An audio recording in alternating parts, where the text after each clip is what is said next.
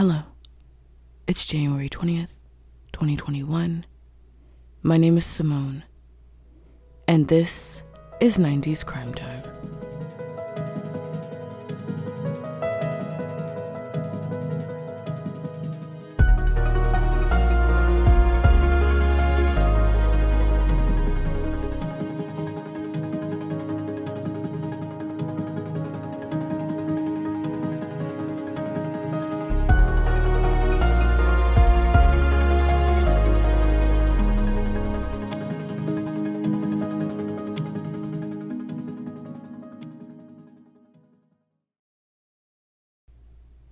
Hello and welcome to a brand new episode of 90s Crime Time.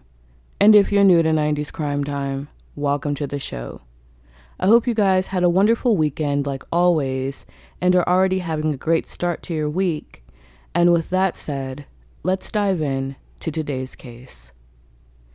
And before I begin, listener discretion is extremely advised because today's episode contains content that is extremely violent and sexually graphic in nature and may not be suitable for certain listeners.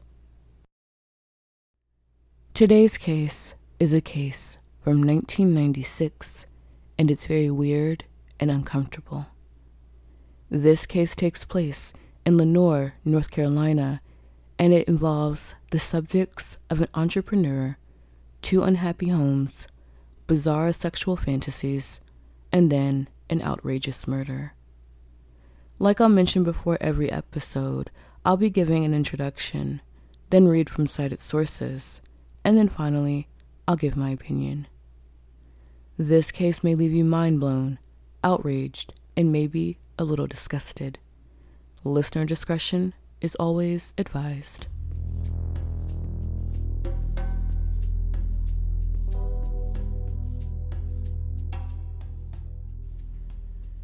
The year was 1996, and first, in Hampstead, Maryland, 35-year-old Sharon Lopatka wanted a change. She had spent many years of her life trying to utilize the new and improved World Wide Web and have a successful business career. Sharon spent day after day coming up with new business ventures that she could sell online and services she thought the public would be interested in.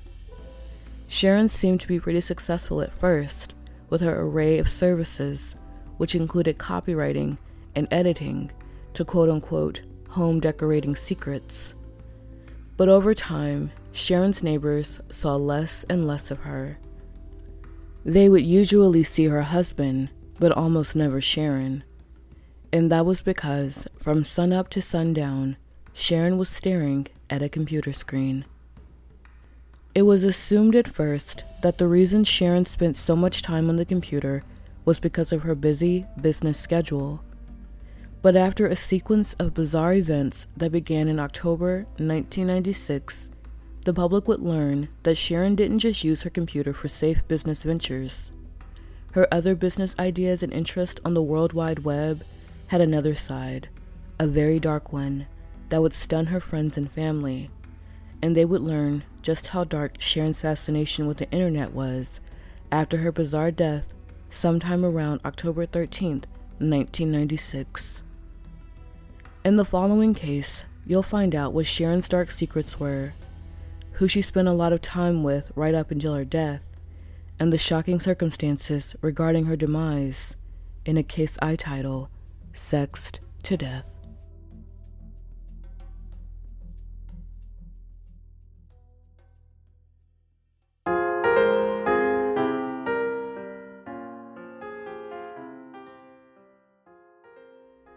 Nestled away in a suburb of Baltimore, Maryland, lived the Denberg family. The matriarch and patriarch of the family were Mr. and Mrs. Abraham Denberg, who was a cantor at a local temple, and he and his wife raised their 4 daughters in a heavily Jewish religious household. They made sure their daughters spent their upbringing learning and participating in their Jewish faith. Their oldest daughter, Sharon, was no different. Growing up, Sharon performed Hebrew standards with her father and sisters at the temple, and as she grew older, it seemed as if Sharon stuck to her parents' strict rules about following the usual Judaism teachings. However, once she hit high school, Sharon rebelled a little. For example, like many Jewish households, she kept her lifestyle kosher and kept the Sabbath day sacred. But sometimes, according to a former classmate who was also Jewish, Sharon sometimes would not always follow the rules. And after she graduated high school in 1979, her rebellion and independence began to show more. After graduation, Sharon went through a series of jobs, including a job as a clerk in an FBI fingerprint lab. But then, once she hit the age of 29 in 1991, Sharon fell in love and married a man by the name of Victor Lopatka, who was a construction supervisor. The couple seemed to be in wedded bliss, but Sharon had a problem. Her parents didn't approve of the union. Why? It was because Victor Lopatka was Catholic. They wanted Sharon to marry a fellow follower of Judaism. Her parents weren't as upset as they were embarrassed by the marriage. Sharon's father was a cantor at the temple, and Sharon's marriage to a non-Jewish person was downright inconceivable for her family. But this was Sharon's biggest act of defiance towards her parents, and after marrying Victor, they made their home in another town of Maryland. But according to people who knew Sharon, it seemed as if she really wasn't in love with Victor. Her marriage seemed to them as just a way for Sharon to break free of her parents' strict Jewish rule. Sometime after the marriage, Sharon quit her job at the fingerprint lab and began to work for herself as a small business entrepreneur exclusively online. Sharon's alleged first business was titled Classified Concepts, where she rewrote ad copies for advertisers for $50 per ad. This website of hers also offered editing, and Sharon's small business started doing pretty well. Sharon started seeing such prospective success with one online business that she decided to start more and more online businesses. Sharon had a psychic reading 900 number business in which she received a percentage of the revenue, and she also had a website that offered quote-unquote home decorating secrets. But even though she had an array of online businesses, Sharon spent so much time on the computer running business after business that according to reports, she barely spent time with her husband Victor.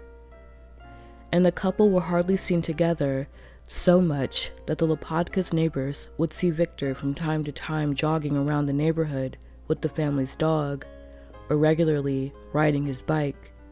But the neighbors would barely see Sharon, and when they did, it was only when she would leave and come from her home. The Lopatkas seemed very reclusive, but according to one neighbor, when they would interact with other neighbors, Sharon and Victor were cordial, just not too talkative. The neighbors of the Lopatkas just didn't know much about them. One neighbor even said they didn't even know Sharon's name. Meanwhile, in the Lopatka home, while the other neighbors were interacting with each other and partaking in usual neighborly activities, Victor continued his construction job, and Sharon continued with her online businesses. But what her family, friends, and some acquaintances didn't know was while Sharon continued to sell psychic readings, home decorating secrets, and copy and editing services, her business dealings started to get darker. As a matter of fact, her online presence became downright weird and even a little criminal.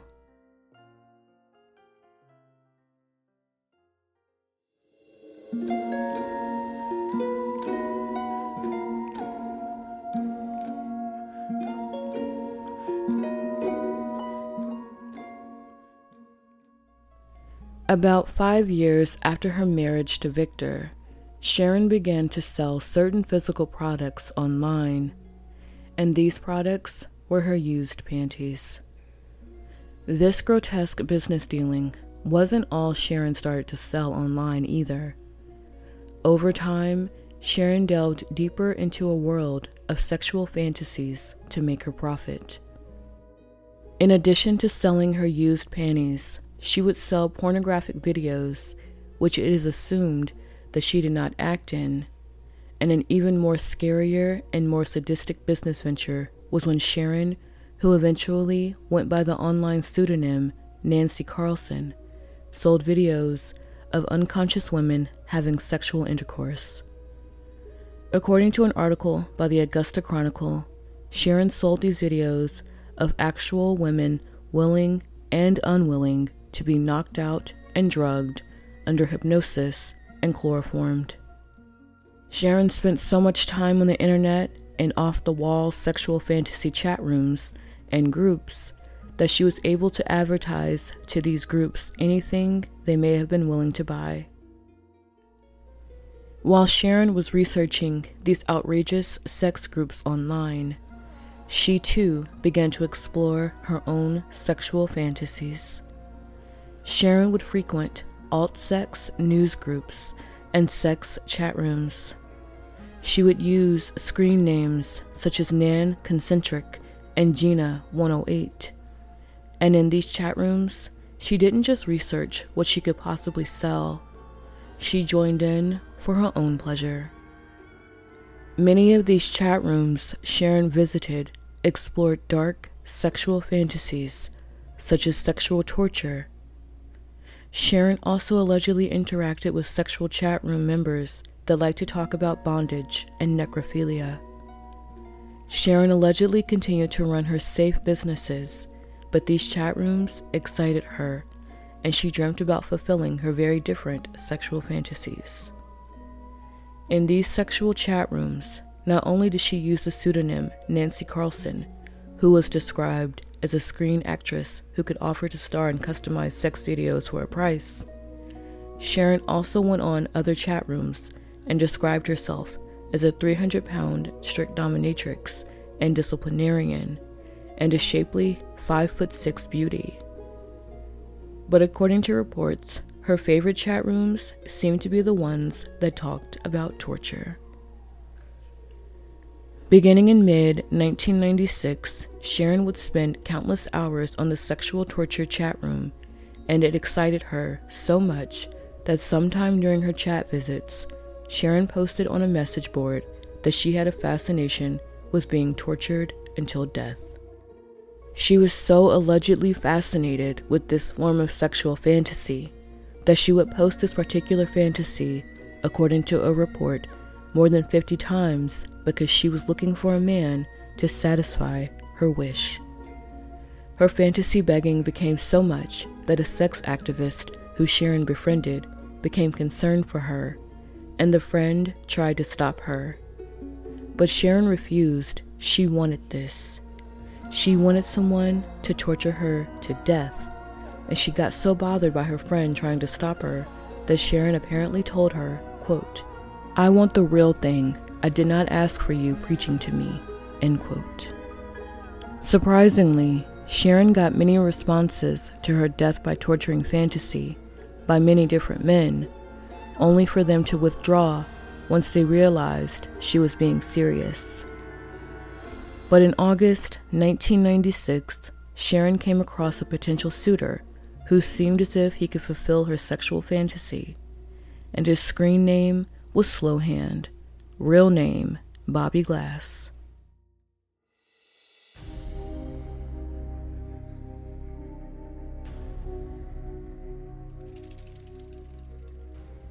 Bobby Glass was a 45-year-old Lenoir, North Carolina resident who worked as, some reports say, a computer analyst, while others say as a data clerk. Bobby Glass was the father to 3 children and was married for, by that point, 14 years, although he was separated. According to the Washington Post, Bobby's marriage to his wife was at first wedded bliss, but sometime during the marriage, Bobby's wife became annoyed at how much Bobby spent on his computer, and she felt she was being replaced by a machine. Bobby's endless computer use became so annoying to her that his wife eventually became suspicious. Why was Bobby spending so much time on the computer? What exactly was he doing on the computer? So one day, Bobby's wife logged on to his computer, opened the web pages and emails, and found something disturbing. She had found out that Bobby had been chatting in sadistic and heavily sexual chat rooms that were, quote, raw, violent, and disturbing in nature. She eventually confronted Bobby about these chat rooms, and according to a report, his wife said, quote, all of the color drained out of his face, end quote. And soon after the confrontation, Bobby's wife and children moved out in May 1996. 5 months later, Bobby began chatting to Sharon Lopatka. During their time corresponding in the sexual fantasy chat rooms, Bobby made it clear that he had a sexual fantasy and fetish for inflicting pain, and Sharon reciprocated and told him that she desired to be tortured. She told him that she wanted to be bound and strangled as she approached an orgasm. Bobby responded in depth how he would fulfill her wish by sexually torturing her and ultimately killing her. This excited Sharon. After months and months begging for someone to fulfill her fantasy, the time had finally come for her. Someone was going to torture her to death.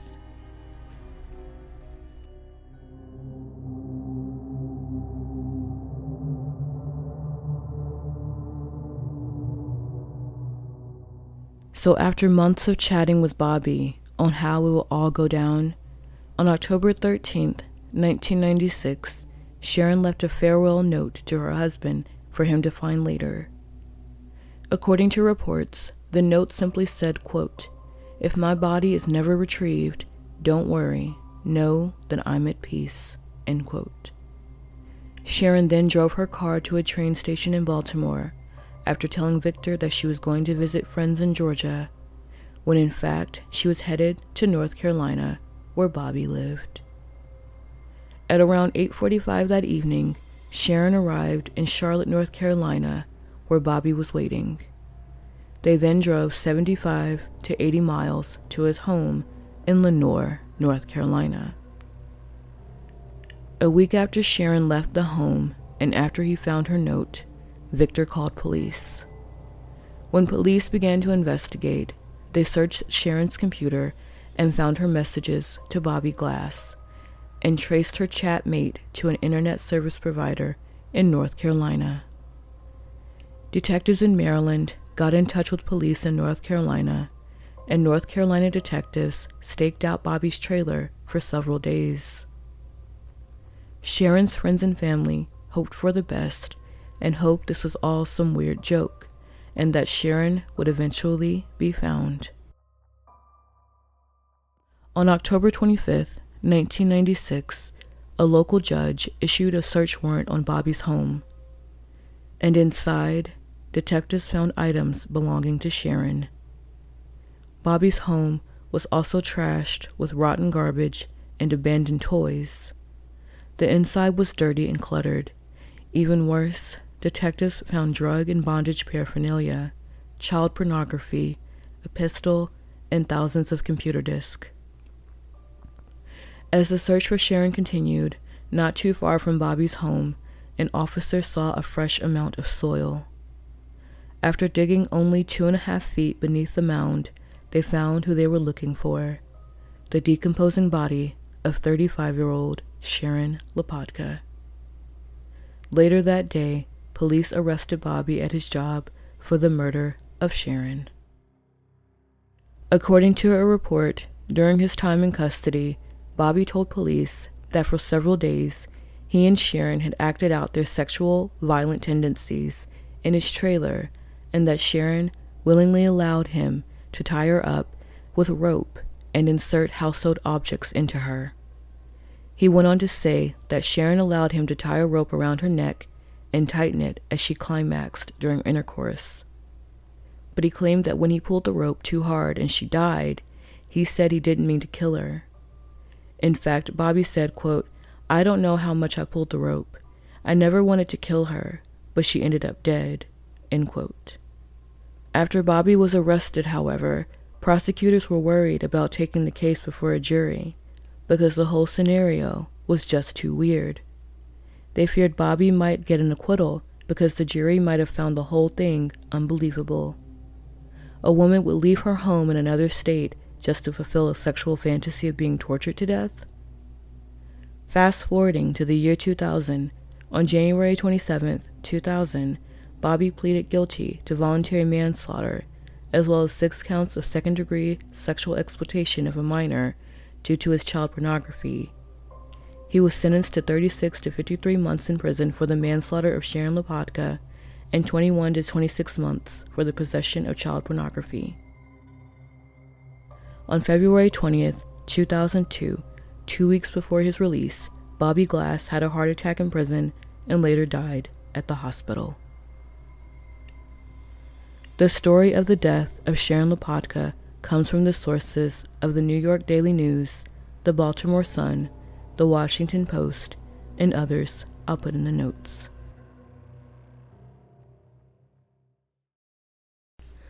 All right, guys.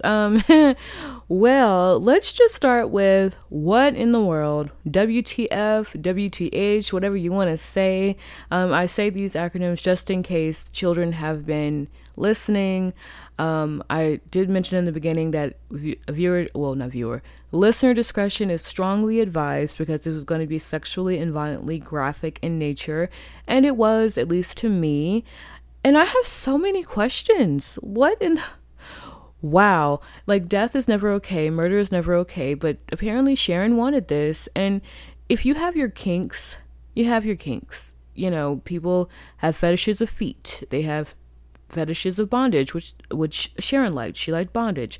People have fetishes of dressing up, or, you know, those animal costumes, you know, you guys see before, probably like cosplay or something while having sex or whatever. That's well and y'all, but torturing to death. And I can't even imagine like going into these chat rooms and seeing all this and seeing her used panties for sale. Oh my God. There are people out there that buy used clothing and like for sexual pleasure. And I'm not judging. I promise I'm not, but I'm just more questioning. Like what? I mean, if you guys have heard of people buying used underwear, if you've bought used underwear, that's more power to you. I just find it extremely gross and really odd that someone would search for someone's used underwear for sexual pleasure, or any used underwear at all. And I read in an article on one of my sources that either her friend or one of her family members did a little interview and said, well, we never knew Sharon to be that way. Sharon was so nice and calm and had no idea she had these dark fantasies. But usually, for me, the ones who have the dark fantasies will never go out and say, hey, I want to be tortured to death in public. They'll never say that. They want to be tortured while having sex to death. They don't want to say that in public. They don't want to say they're selling their used underwear. They don't want to say they're selling videos of women being unconscious, willingly and unwillingly, unconscious by being raped pretty much. And they're not going to go out and do that, more than likely, unless they're totally oddballs. And I want to know is like, that's how that's how she really wanted to go out. Like, I guess, sex is great. And she wanted to go out while doing something she wanted to do, wanted to have love and, well, not love, but her sexual fantasies while dying. And if that's what she wanted to do, that's what she wanted to do. I do wonder how Victor took all this. Like, am I not good enough for my wife? And apparently when I mentioned earlier that she wasn't really in love with Victor, it was pretty much getting away from her strict parents, allegedly, according to the article I read. I wonder how Victor felt all this. Like, do you feel like he wasted time during his marriage to Sharon? Because maybe he loved her, but apparently she did not. She just wanted to get away and rebel with a Catholic instead of marrying another Jewish person. And it's like orgasm to death. Like, wow. wow, like that's some strong thinking there. And it was like, to me, it's like, was life that bad? Because she had these, legit online businesses, and I don't know if she made a lot of money, but according to a report, she made a decent amount of money, and she was pretty successful in her online businesses. And I mean, she would make deals here and there, and Victor worked at a construction company, so I mean, I'm assuming the bills were paid. But was life really that bad that she wanted to be tortured to death? And she left that note, that farewell note, to Victor, saying she's at peace if they don't find her body, and know that I'm at peace.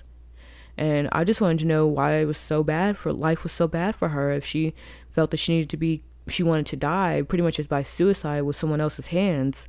And Bobby and Sharon both spent more time on the computers with more than with their spouse. And like I said, with Victor, I wonder if he felt like, well, this, his marriage was a waste or something. And, how could she spend more time with them on a chat room and with someone who killed her than with me or, Victor?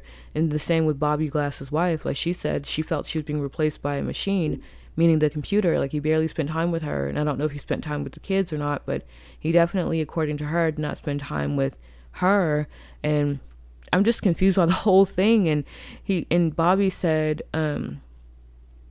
that he didn't mean to kill her, but you knew why she was there. You willingly said, okay, you knew Sharon wanted to be tortured to death, and you knew that she had these sexual fantasies about torture and all this stuff, and you didn't mean to kill her. But then why did you bury her? Like, were you scared? Was it too weird for you? You thought the cops would think it was too weird and you just wanted to hide all the evidence you could? But then again, you left the child porn out, and then all these discs. I never knew what was on the disc, but they said he had thousands of like CD-ROM disc and computer, like floppy disk or whatever. I don't know what was on those, but I can only imagine what was, and I really don't want to know. Maybe you guys want to know, but I just can't. I don't know what to say about all this. Like I said, you have your kinks, and a lot of people want to leave this earth by suicide, but that way, and by someone else's hands, like it's kind of like slimy to me. But like I said, it's not my life. I'm hoping that Sharon is at peace. Maybe Victor's at peace too. Like I said, that's even worse too, because he was 2 weeks from being released, and then he has a heart attack and dies. Like, I wonder if something happened like in his mind, like felt guilt or something, like, I'm going back into the real world now. Oh my gosh, they know that I had child porn. They know that I killed somebody. They knew I had killed somebody by torturing them to death during sex. And I wonder if he panicked before he was going to be released and died. He may have just had a silent heart attack. I don't know. Just something happened through his body. Something biologically happened. Who knows? But like I said, people have their kinks. Some just are too weird for words, in my opinion. And yeah, that's it. Thank you for tuning in to another episode of 90s Crime Time, and I hope you enjoyed. I know some other podcasters don't like to read their reviews, but I do. So if you leave one, I hope you'll be nice. I know I mentioned that 90s Crime Time would be on YouTube and Patreon. And yes, 90s Crime Time has made it to not Instagram, guys. YouTube. Yes, we're on Instagram too, but I have made it to YouTube, 90s Crime Time. But unfortunately, Patreon is still in the works because I want to make it perfect and pretty and nice for you and non-confusing. So please bear with me, guys. And lastly, before I go, I'd like to leave you with a word from my friend from a fabulous podcast. So, what do you get when you combine murder with horrific? Well, you get Murderific. Murderific is the awesome true crime podcast hosted by Bernadette, and on her show, she does everything from talking about local and worldwide cases to lesser-known crimes like 90s Crime Time. My favorite episode on Murderific so far is the case of Ray Caruth. Like, it was scary, guys. Like, to me, he's an NFL player, big-time NFL player for the Charlotte Panthers back in the 90s. He does something stupid and ends up in prison, I'll say that. And I've heard so much about this story, and it's a 90s crime, but like I said, I love the way Bernadette tells it. So stay safe and healthy, wash your hands and wear a mask, and I'll see you next week for a brand new episode. Here's a word from Bernadette for Murderific. My name is Bernadette, the host of Murderific True Crime Podcast. Murder plus horrific equals Murderific. I cover some cases from the state of Maine in the United States and all over the world. Mass murders, domestic abuse, unsolved cases, serial killers, and mostly lesser-known subjects. We don't shy away from the details, but we do that with all respect. This isn't entertainment. These are real people's lives, and I'm here to tell their story. Join me for my Season 5 reboot, and together we will be executing podcasts one crime at a time.